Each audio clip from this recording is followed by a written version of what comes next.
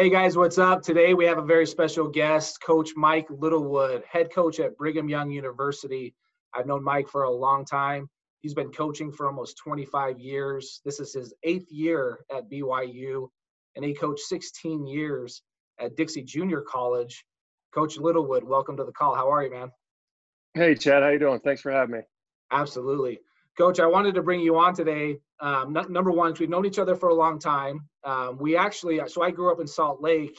You started your coaching career at Alta High School, where I would have went to high school, and you actually would have been my head coach. I didn't know that. That's awesome. Yeah, I wanted to walk our guys through your playing career, and then obviously you became a coach. Like, how did you become a coach? So if you can, walk us through your whole playing career up until where you are at BYU now.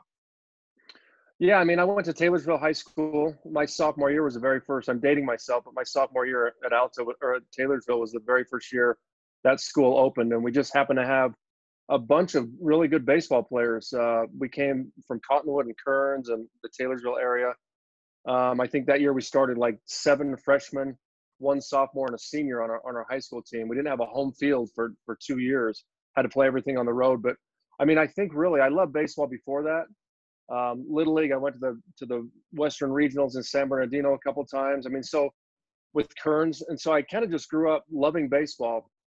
Went to BYU, and was an okay player there, and got to pro ball and realized I wasn't really good at all, and that's probably what pushed me into coaching really, really quick. And so, man, I think I've been, except for the year I played professional baseball, I've coached since I was 19 years old.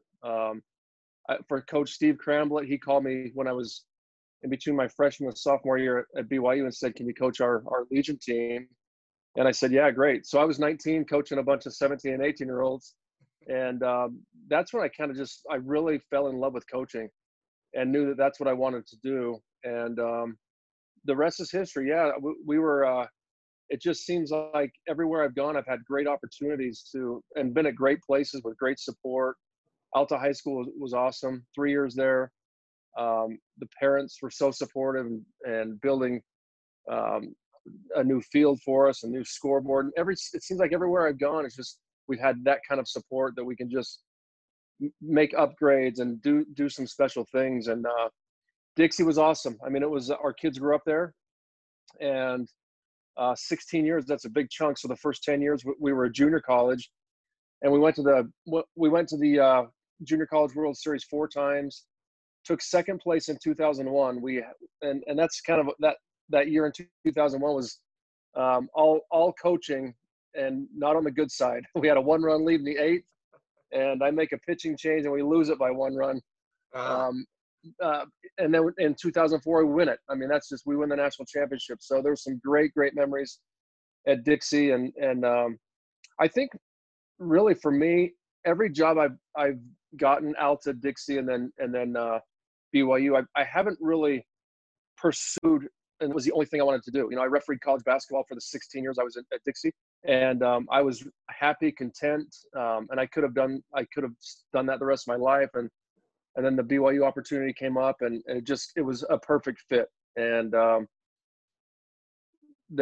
my administration is super competitive, and they want to win just as bad, if not more, than I want to win. So there's some nice synergy there. That's awesome. So when you kind of was it 1 year of pro ball? A year? Yeah, I played 1 year pro ball. Yeah. So at that point, you decided, look, this probably ain't for me. I'm going to get into coaching. What was it about coaching that kind of drew you to that? Was it just the love of the game, or was it really like you started to kind of teach and you're like, man, this is kind of fun? Well, I think every aspect about coaching, I've developed decent leadership skills over the years. And I've always, even as a player, I thought about strategy. And not only when a coach would say, do this, bunt, steal, hit and run, whatever, I would think of the whys. Why are we doing this? Instead of just okay, I'm just going to do this, because I would try to think deeper and really not even try to think deeper. My mind would just kind of go there. And so I think I've always had the coaching mindset. I feel like I can deal with a bunch of different type of people. We have to be able to do if you go into coaching, especially at a higher level. It's more of You think of all the different people you have to deal with at a high level, especially at the D1 level. It's boosters are a huge part of what we do, fundraising, and then really you're almost a counselor and a second parent to all of your players, and 35 different personalities that you have to try to get the most out of. And if you just treat them all the exact same, then I don't think you're going to be very successful as a coach. So you kind of have to know how to massage people's egos and show them you care about them in a specific way. I mean, there's a lot that goes into it. Once you make it your career, and that's what you're going to do, it's a 24/7 nonstop job. I bet. Do you have any specific stories? You don't have to certainly name any names by any means, but you mentioned you're a counselor. It's all like you're coaching from a baseball perspective, and you're coaching and counseling in life. Are there any specific stories that kind of came to you over time that maybe a kid was really struggling in a certain area, that maybe a kid that's listening now is like, man, I went through that. Like, how would Coach Littlewood handle this? Well, some of them were tough, but some of the most special memories I have are of conversations I've had with players that are non-baseball. I had a player at Dixie come into my office, and he was just sobbing. I kind of talking about trying to get to a little bit more in depth of what was going on. And, he actually said, he said to me, and I have pretty strong faith, obviously, as a member of the Church of Jesus Christ of Latter-day Saints, and it's a big part of my life. And he said, I'm having these issues, and they were pretty deep, dark issues. And he said that, I said, well, have you ever prayed about it to whoever you believe in? Because he wasn't a member of the church, and I don't think he really belonged to any church. And he said, I never really have. I've just always done everything on my own. And it kind of made me realize that there's people out there that don't realize that there's a higher power. Whatever you believe in, there's a higher power, and you can gain strength and support from that higher power. And so I talked to him about that, and it was just interesting and I was happy that even though he possibly just looked at himself as a baseball player and one of my players, he had the courage to come in and talk to me about life things. And I think it was a really good conversation that we had, and our relationship was definitely deeper after that, where most coaches and players should be. I mean, that's where it should be, if you can have that open communication. I've had a lot of conversations at BYU with players who are thinking about going on missions. And again, those are pretty emotional things and guys who just feel like they get anxiety when they go out on the field. And we try to talk through that. We have a mental strength coach here at BYU, Dr. Craig Manning, who's incredible. Worked with the U.S. ski team and works with the Milwaukee Bucks and Red Bull athletes. And I mean, he's really good. And talk about anxiety and the fear of, anxiety is really the fear of what hasn't happened yet in the future, So we kind of talk through those things, but it's more about putting a ball on a tee and hitting it, or hitting a ground ball, or saying, hey, throw a strike. There's a lot more that goes into coaching than just the physical skills. No doubt. So being at BYU, you're obviously the one school. Maybe you can include a little bit of University of Utah, maybe Utah Valley, but you guys deal with the kids that come to the school.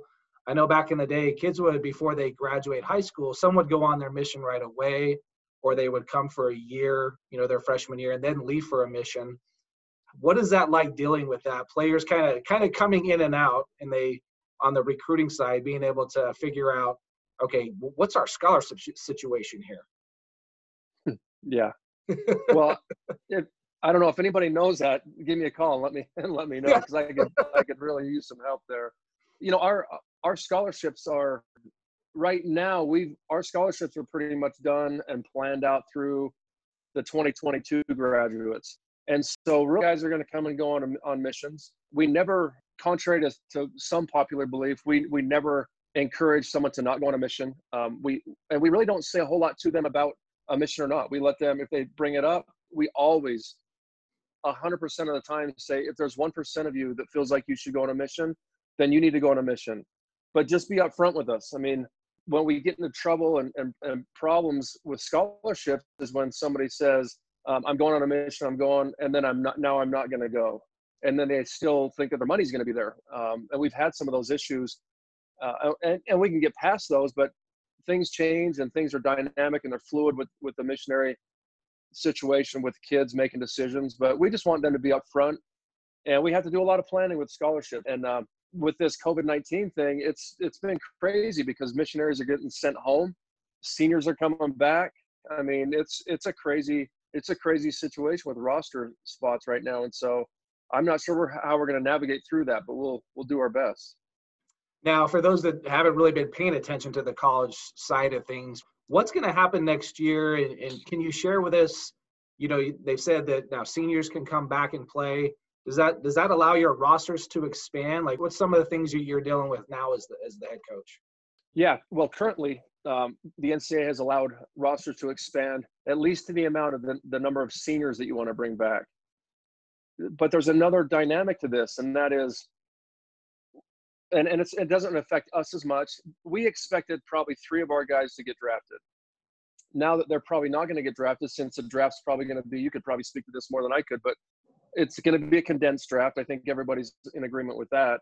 And so you look at the SEC schools who plan on, and a lot of the Power 5 schools who they'll recruit maybe 15 really high-level freshmen to come in for the fall, but they're gonna plan on 10 of those guys getting drafted.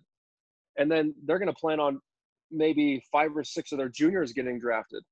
And so now that number is going to shrink big time. And so where do all the players go? And so, I've heard a lot of schools saying to their freshmen that were just freshmen this last year, if they don't project them in their starting lineup this next year, that they just send junior colleges. I mean, it's a tough time. We've had to reduce and take away scholarships to thin out the roster. And that's just the nature of what's going on. But man, I can't imagine those SEC schools who have 45 guys. And right now, rosters are only expanded to the number of seniors that you have coming back. But I know the ABCA, the Baseball Coaches Association, is trying to make a push to expand rosters to allow those freshmen to come in. But still, at the end of the day, you have to have 35-person roster before you start your season, and you can't have any extra money. We get 11.7 scholarships, and that's not going to change. And so, the only thing this year, the caveat to that is, we can put our senior again, don't count against, caught in the middle of this thing and not be where they want to be in the fall. Yeah, I can't even imagine. I know for any players that senior that missed out on their senior year, now they're going into their freshman year. Now they're having to deal with, probably their mindset was like, yeah, I'm a dude. I'm going to go into BYU or any Division I, and I'm going to have a chance to win a starting job. Not to say they still don't have that opportunity, but now you're dealing with potential all these seniors coming back. Now, from my understanding, is it up to you as the head coach and your program to say, yeah, we want you senior to come back, that it's ultimately your decision? Is that right?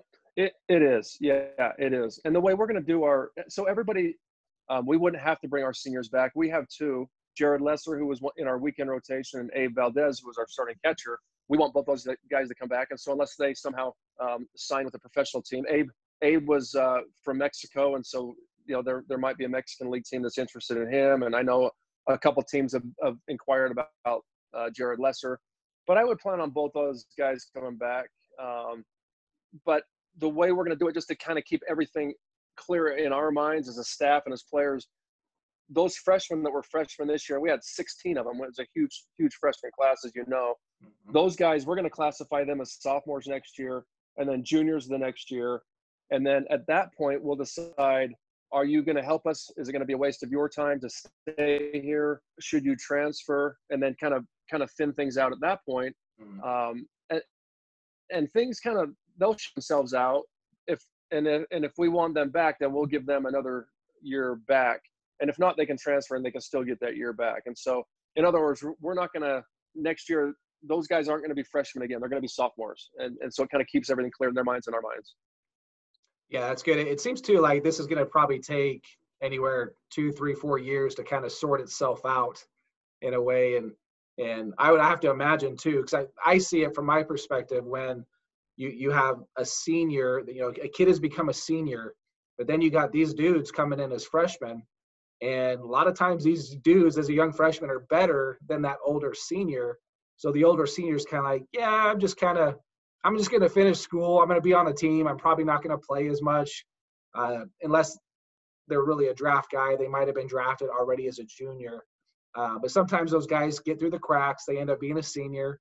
And a lot of times, though, at BYU, I wanted to talk about the kind of the academic side. It's still pretty tough to get into BYU.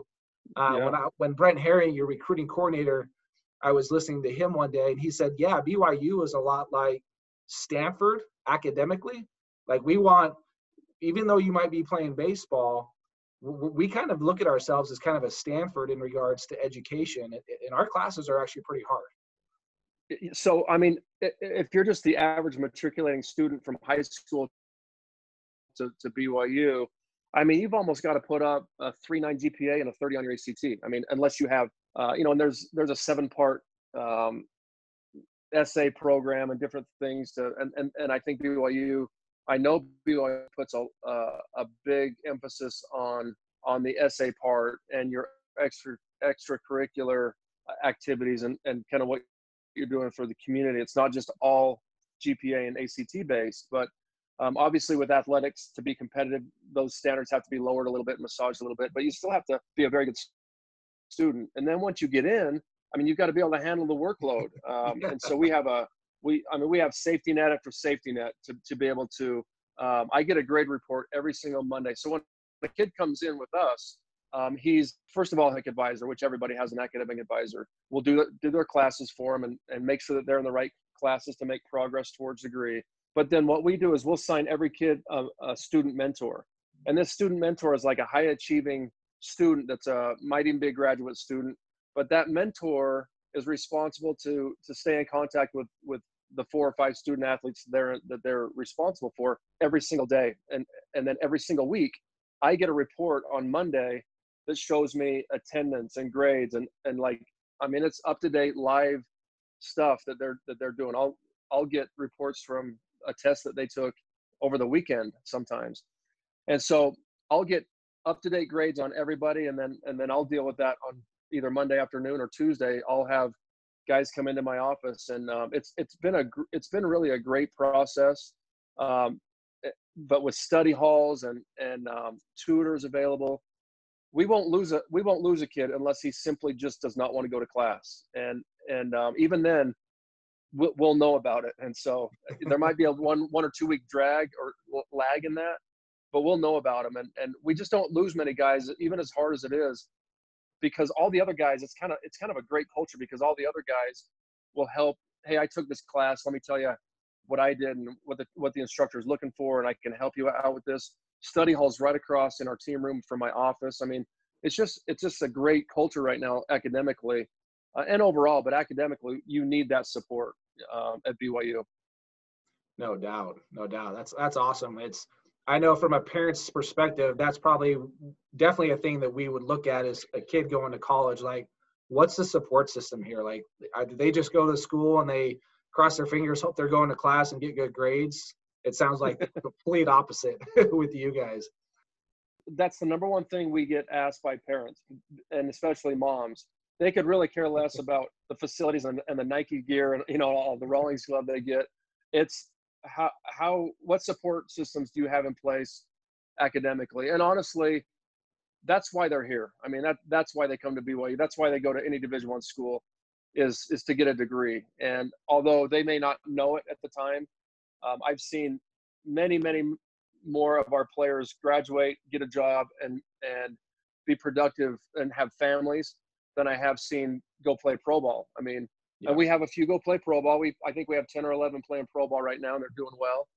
But we have hundreds, even in my 8 years. We have probably 50 guys right now that have families and jobs, and that's really why they're there. So, yeah, no doubt. Usually, because when I personally had experience with the BYU player in the draft and stuff, some of the thoughts are, man, I'm getting my degree because maybe I'm a little bit older, or I'm going straight into a 60,000, 70,000 plus K year job. Yeah. Do I want to do that or go get kind of chump change in A ball and just hope I play? So it's kind of a different mindset. Sometimes it's kind of hard to understand if you're outside of the church Yeah. like you don't want to play pro ball. Like that's all you should want to do. And the reality is, not everybody's going to have that happen. And you've Yeah. got your personal experience. Coach Trent Pratt has had his experience. They've all had the experience. And when you get that degree, there's just so many more things you can do with it. Yeah. It just opens up so many other doors. And that I want to touch on one of the things you said is, because I feel that same way, that you don't want to play pro ball. Are you kidding me? Why are you playing here then? Yeah. And I think when I first got to BYU, if I were to ask that out of the 40 guys that we had in the fall, maybe 8 or 9 would have said, yeah, I wouldn't mind playing pro ball, but now I would think out of the 30, there's always a few that don't. They're going to go do their thing. But I would say 30 to 35 of them. And the ones who don't, that's okay, as long as they're giving everything they got. I mean, our mantra is all in, and you have to be all in and doing everything to your utmost ability, weight room, classroom, off the field, everything to help this team win. And if you're not, then you're just not going to survive here. But I would say now it's probably a 30 out of 35 that want to play pro ball. But they also have that perspective that if I don't, I'm going to have a great degree. Our alumni are so incredible. Just real quick, I just kind of made me think about this one thing. We had a former player that wanted to change jobs, and this was about a year ago. And he called me, and he said, "Hey, coach, I'm having trouble with my job. I'm not sure how much more I'm going to last here, and just reaching out to see if there's anybody that that might have something open up." And literally, I text like 5 guys, and in 2 hours, that guy had an interview, and a week later he was hired by a different company, one of our former players. And that's what's really special about, you talk about how important alumni are, and that support system. It's just not the money, it's just not here's money for this and here's money for that.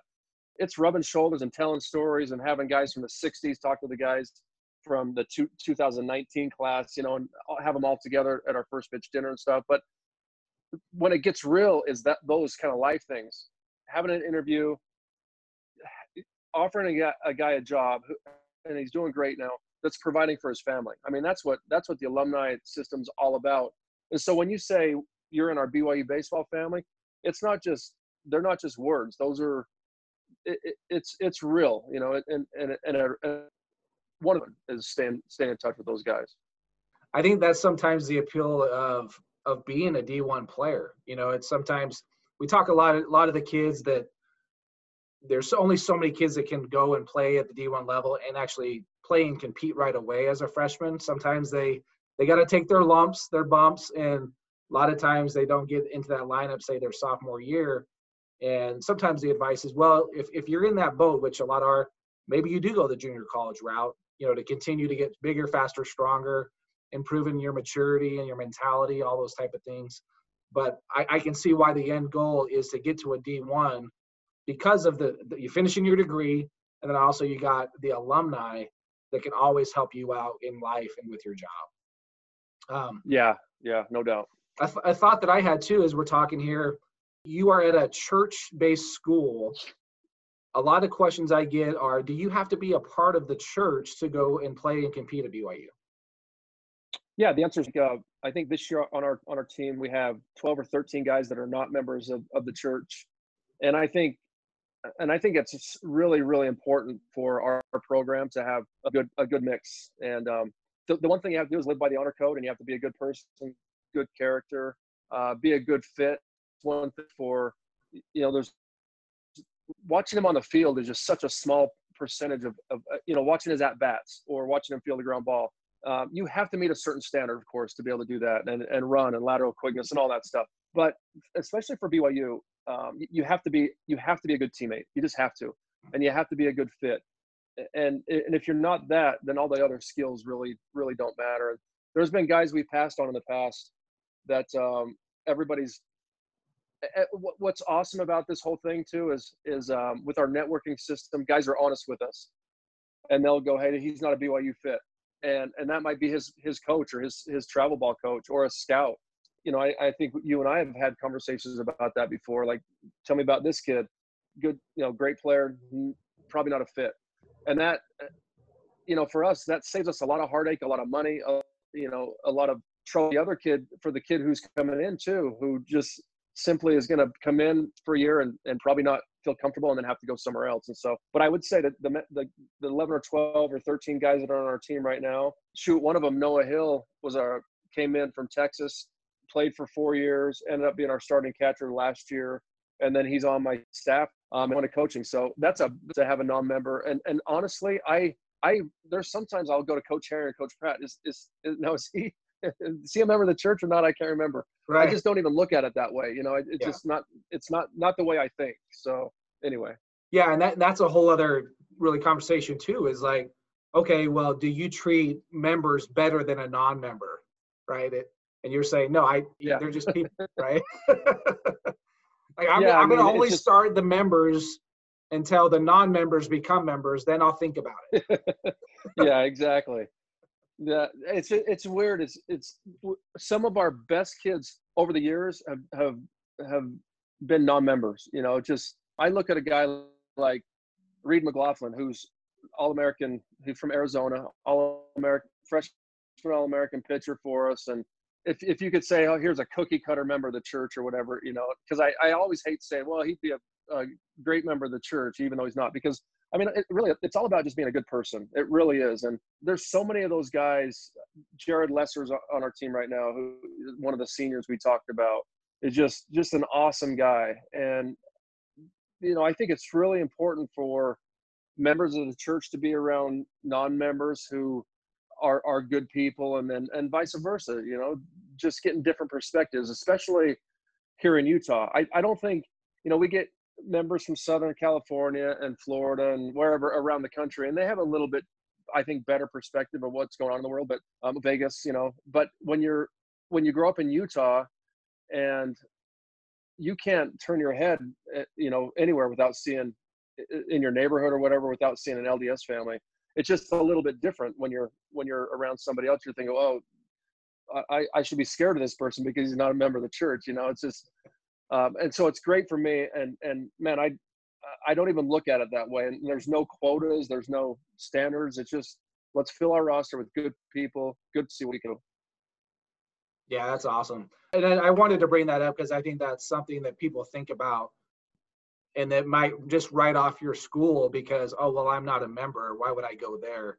If you guys look at the background that Coach Littlewood is, I mean, when I go scout, it is the sweetest field. It's all turf. You got the mountains in the background. There's usually snow on it. I mean, it's an amazing view, just an awesome place. I wanted to dive in, Coach, with you. You seem to really specialize in working with infielders, and walk us through, obviously there's drills, things you do, but what do you teach in regards to the mindset of an infielder? Well, we want our guys to be aggressive. That's the biggest thing. And like you said, there's different drills. We start in the fall, and it doesn't matter if they're freshman, sophomore, junior, senior. We start them all in the fall doing cone drills with lateral quickness and pre-pitch routine, moving right and left. But we just want them to be aggressive. And the one thing that I like to do is, it doesn't matter if they play second, short, or third. I work every infielder at every single spot in the infield, even mix a lot of them into first base. I think 2 years ago, not this year, but last year, we had 4 shortstops on the infield. Brian Sue was at first. He was a high school shortstop. And then you go all the way around the infield. We had high school shortstops. And so I think it's unfair for a coach to put a guy at third, short, and second and only practice him there. And then all of a sudden, hey, I need you to move over to second base, because from short to second or third to second, that's a huge move. The angles are different. The hops are different. You feel the ball and turn double plays different. So I like to work them all at every spot. And when we do our summer camps, that's one thing I really stress to the young kids is don't rat hole yourself into one spot. I mean, you're going to be able to offer a team much more if you can play 2 positions, especially if you can maybe catch and play another position. There's always going to be a spot for you. So an aggressive mindset, play with a good game clock, have a good motor. So what I mean by that is I don't want guys hanging their head after they make an error. I just want them to always be positive. One thing we'll do to get used to a game clock is I'll put Coach Herring on a horn with a stopwatch and a horn, and we'll just So we know that 4.2 seconds from home to first is a pretty darn good time. So that's usually what we'll do is we'll put 4.2 and we'll blow a horn from the time we hit the fungo to 4.2. So guys can just get used to taking ground balls at a good pace. And there's times to take them working on mechanics. We chart every single ground ball that we take. So we'll chart the touch, we'll chart the transfer, and we'll chart the throw. And, you know, after hundreds of ground balls, if you can see that, and all it is 3 check marks, and you can kind of see that if you're not getting your check marks on the first touch, that means something's wrong. We need to work with your hands just a little bit more, get your hands in a better spot.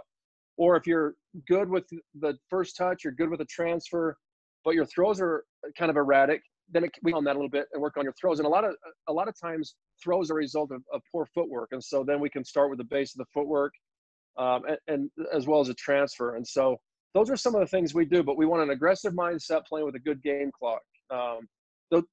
What just drives me crazy is a routine ground ball that we're taking our time on, and all of a sudden we don't know that this runner who we have already scouted, and they know he's a green runner or a fast runner, beats our throw by a half step because we have a slow motor on the infield. And so those are some of the things, just awareness and leadership and aggressiveness in the infield. Yeah, that's definitely one thing that bugs me like crazy, especially at the high school level. You're going to say, watch that shortstop, ground balls hit.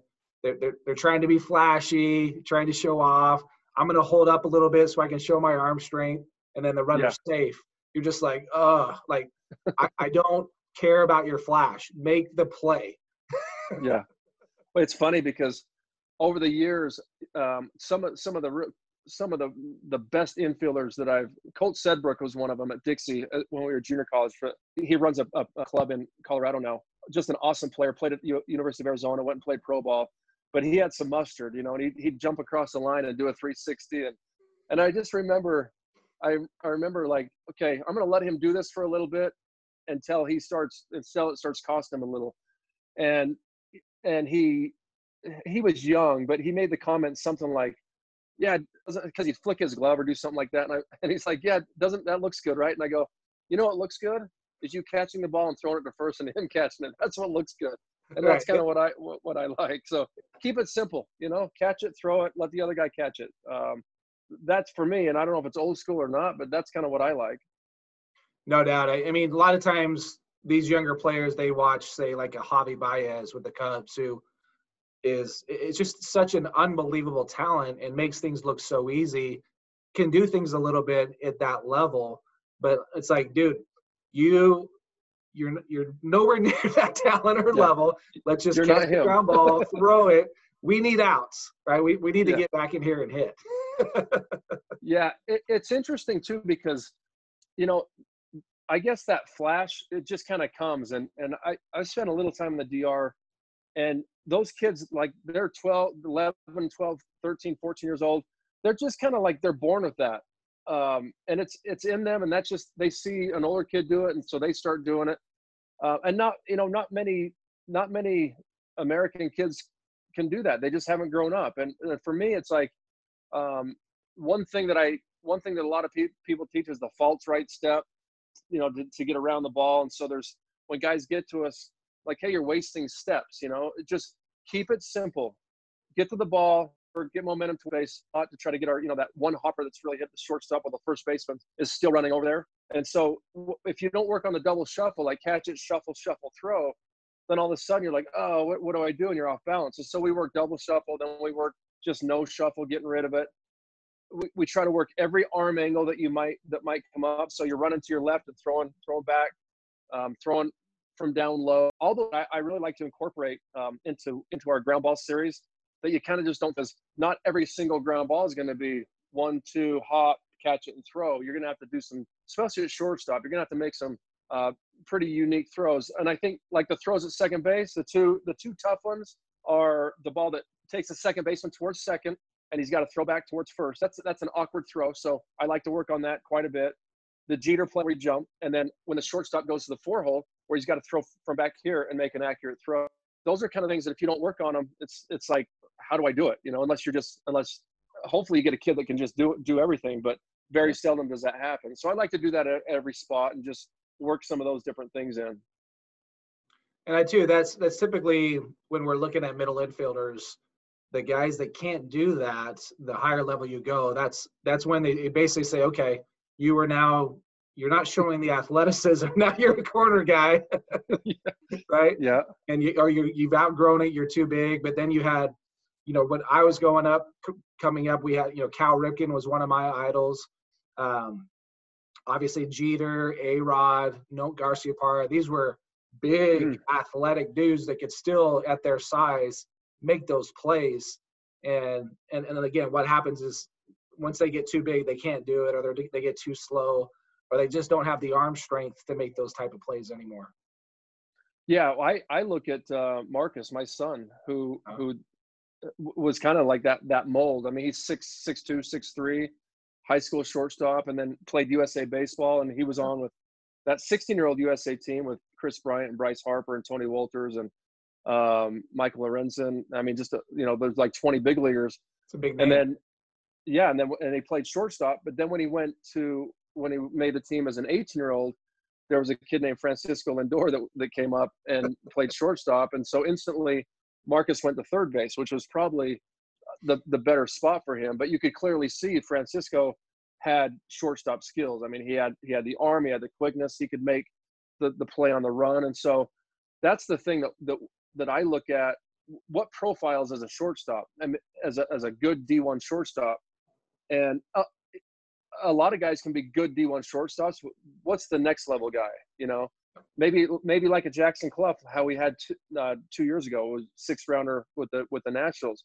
He's probably kind of a next level guy. He could make that play that's over the bag, where he figure fours 360 and still makes the throw. And that's pretty special. Or makes the 6-hole back, can plant and throw, or make that slow roller that you catch right behind the mound and barehand it and throw him out. I mean, not too many guys can make plays, and so that's next level.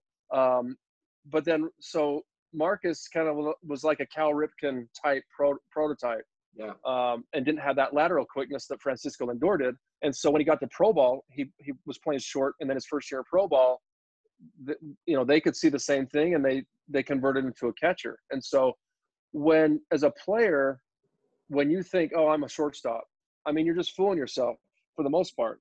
And you may be a shortstop in high school, but be willing to change and be willing to go to second, be willing to go to third, be willing to go to center or left. On that same team I was talking about, we had a shortstop in left, and we had a shortstop that played a little bit in center. And so just be a player. That's the big thing. Just be a player who's going to help your team and be a good teammate. I mean, honestly, that's what makes great teams. Yeah, and I think it's really important because, as you know, I was drafted as a shortstop, and as I came up as a shortstop, can make plays, can do all things. I had really huge problems with my erratic throwing, just all over the place. Like it's coming in hot, and just was never able to figure it out. But it got to the point where I was like, well, this isn't fun, and my mindset was like going to the yard constantly thinking about erratic throws. It's just it takes you and it consumes you. And then for me personally, it got to the point where, like, look, I grew up really as a center fielder. Get me off the dirt. Yeah. Let me go run around. Let me go roam. Yeah, let me go run around, dive for some balls, throw some guys out, and it didn't work out for me. So if you're in that boat, sometimes that happens. But then you had guys like Derek Jeter, who kind of had the same issues in the minor leagues, made 50, 60 errors, but through coaching, really probably through mindset training, he was able to figure it out and say, look, no, I'm a shortstop. I'm going to do this. This is what I'm going to do. And now he's in the Hall of Fame and one of the greatest players ever. So, yeah, it's just interesting how being open to, if you need to make a position change at some point, it happens. Because when we're young, maybe like your son was, and he became a catcher, he was probably thinking at some point, like, are you telling me I'm not good enough to be a shortstop? Like, that's what you're telling me, right? Clearly, yeah. Right. Yeah, those are the exact thoughts you had. Yeah. Well, and I think of, we have our first pitch dinner, a fundraising dinner every January, and Jeff Kent spoke one year, did a great job, but he was an All-American at Cal his freshman year. And then, and I guess my point to the story is that mental thing can happen to the best of us, you know. And the one story he told us of his mindset his sophomore year, he said, I was an All-American my freshman year, and then all of a sudden my sophomore year, nobody counted on me my freshman year. I just go play. But my sophomore year, I was the guy, you know, as a sophomore, and all these expectations were set upon me. And he said, whenever I would get on the bus to go to the field, I wouldn't stop. You know, we've all had that thing. I like putting on the uniform. I like going on the trips. I like being a part of it. But when it's game time, I don't really want to play the game. I mean, we've all had those negative thoughts, you know. Yeah. And he got over them and had some stories of how he did that. And I think a lot of it's just preparation. You know, if you're prepared, that takes a lot of the anxiety away. If you have subconsciously, your skills are set and you can just draw from your subconscious and it just happens, that's going to happen for you, and you're going to be successful. But if you think you're alone in those negative anxiety filled thoughts, I don't think there's a player that's ever played this game that or any sport at all that hasn't had those thoughts of, oh wow, I'm going to fail today. I mean, that's just one of the things that you simply just have to get through. Somehow, some way you have to get through it, but you're not alone for sure.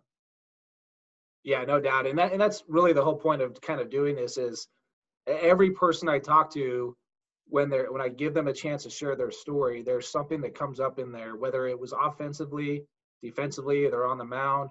There was sometimes something in there that was like, yeah, there was a point where I thought I was awful, you know, that I stink, or I went through my slump and I couldn't figure out how to get out of it, but I did eventually. You know, I got that hit. Something happened, something clicks. Maybe it's a coaching cue from a coach like yourself that they finally said, oh yeah, that works. And then they can kind of shift their focus, get out of their own dome. Yeah. And just start working on just getting better through that preparation to try to eventually work at a subconscious level on the field where it just happens and flows. Yeah. I mean, the story I told was kind of like the negative feelings, but we've also probably all been in that where they call the zone, where you don't, you know, I think it probably plays itself out more in basketball, where no matter what you do, you could be looking this way, shoot this way, and the ball's going to go in, you know. Yeah.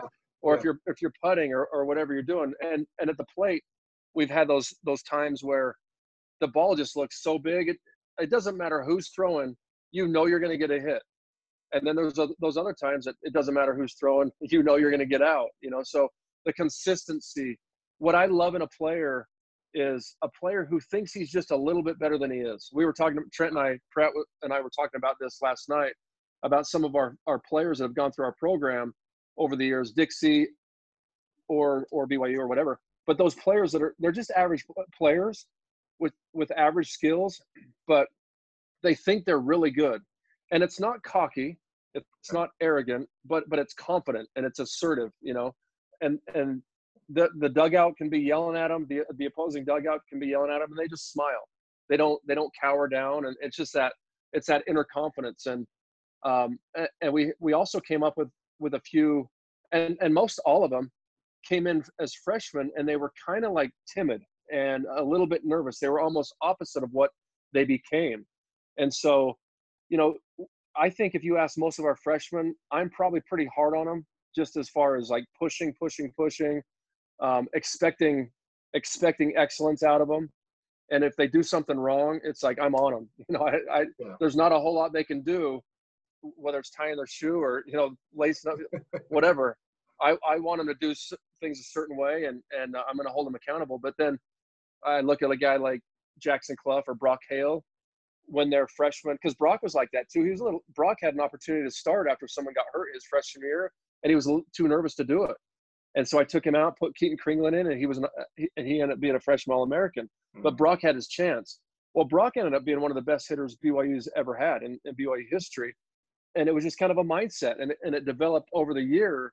But I didn't say a whole lot to him his junior and senior year. It was like, okay, he knows what my expectations are now. I was pretty hard on him his freshman year and sophomore year. And so I would think that if you ask most of the players who have been through our program, is Coach tough? Yeah, he's pretty tough, but it made me more mentally strong. It made me mentally, where, man, when somebody from the other dugout was yelling at me, I didn't care. It didn't matter to me at all, because my expectations and his expectations are way higher than what they could ever expect from me. So there's kind of a fine line, but I do believe, my point of this was, I do believe that the player needs to feel that the coach has his back and that the coach has confidence in him.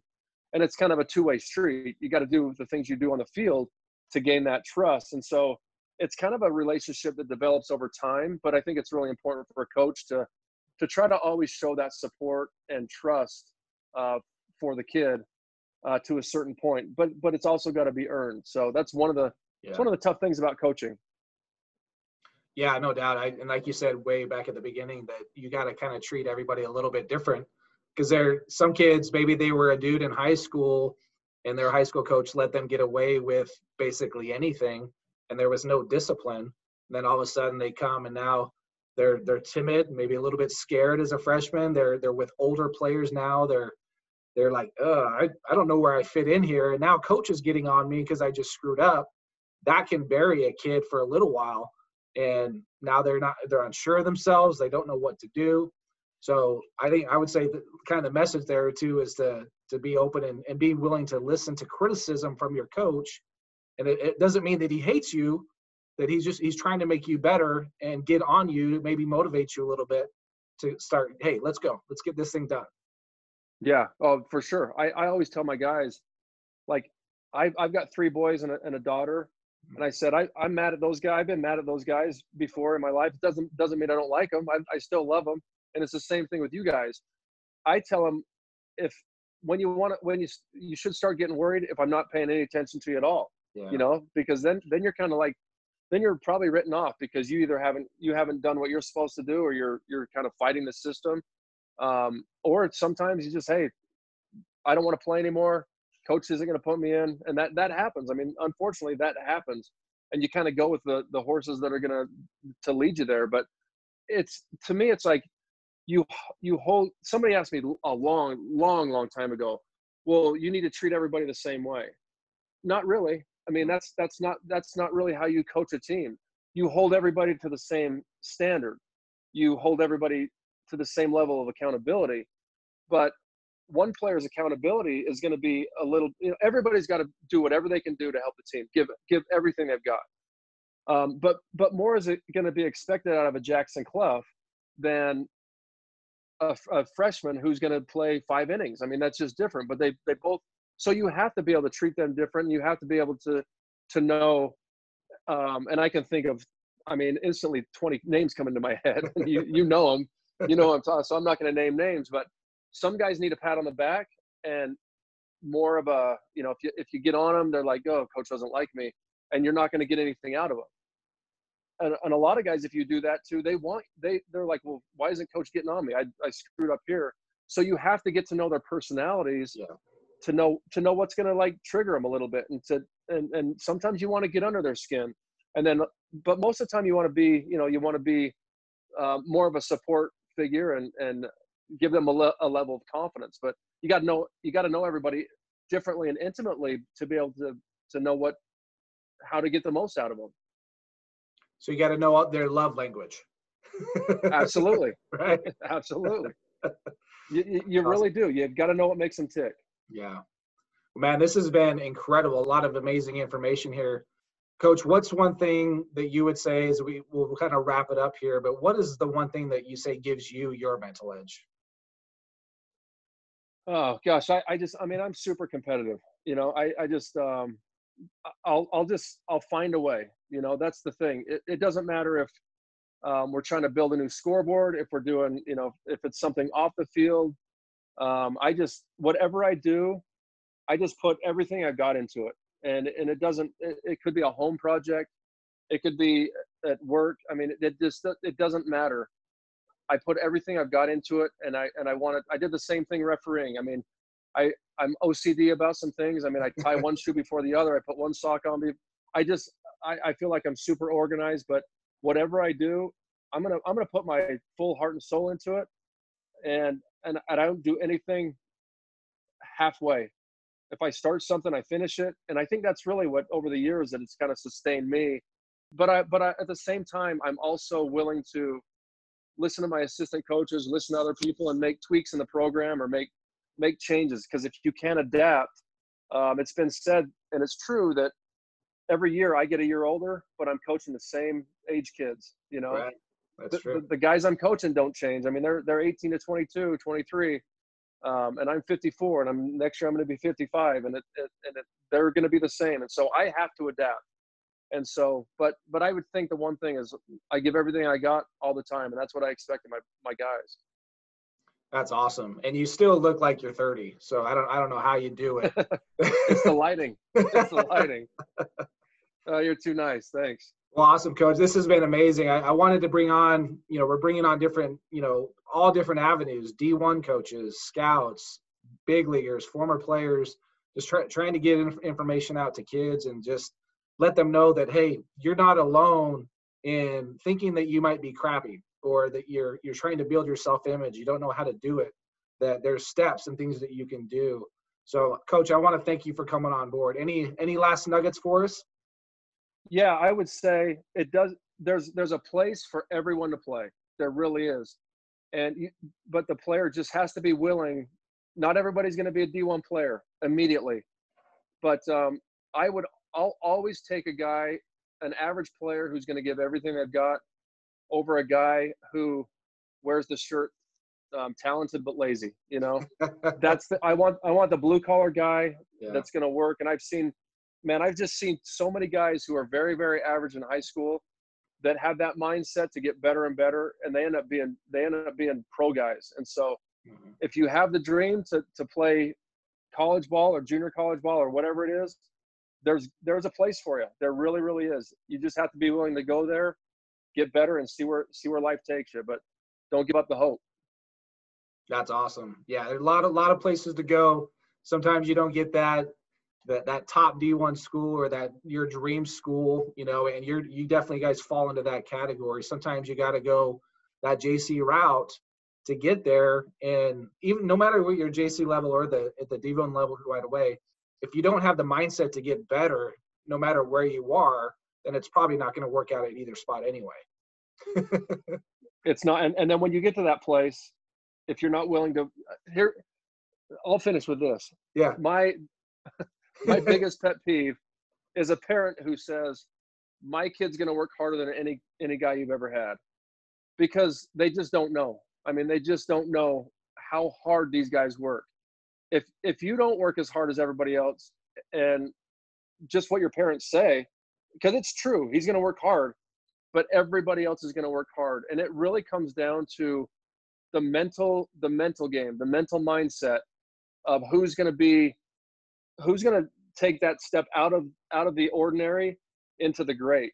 And it's their mind. It's going to be that mental toughness that's going to do it, because every single guy I've got works hard. And if they don't work hard, they're going to get kind of pushed out of the herd by the rest of the players. So that's a given. I don't even need to hear that from parents, because I know they're going to work hard. It's just not going to be accepted not to work hard.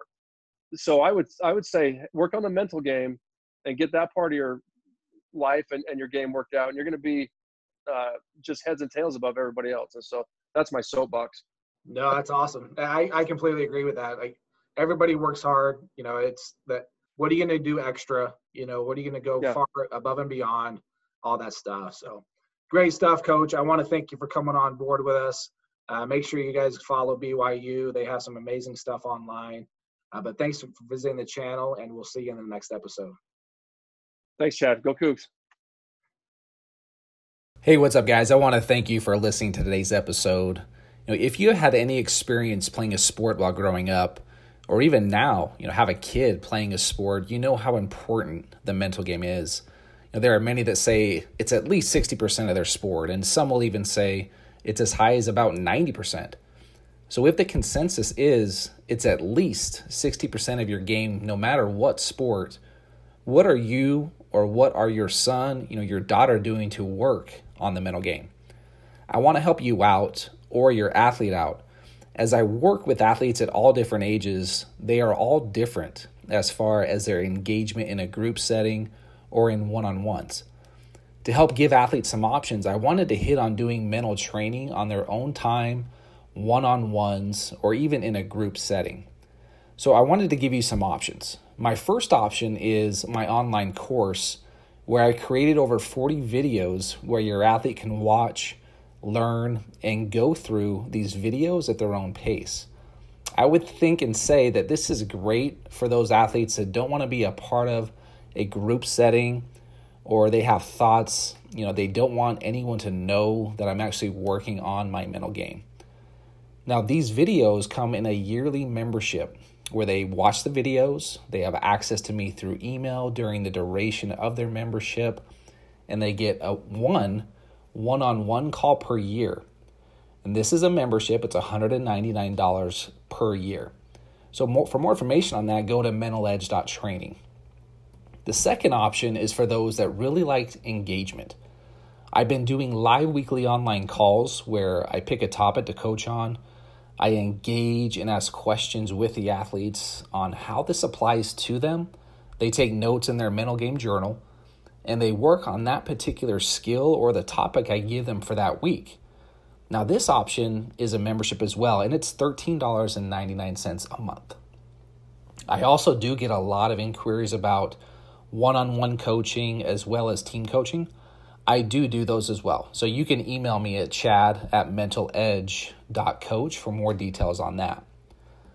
But if you want more information on the links on these memberships that I have, click on the show notes, and I can give you all that information there on those websites.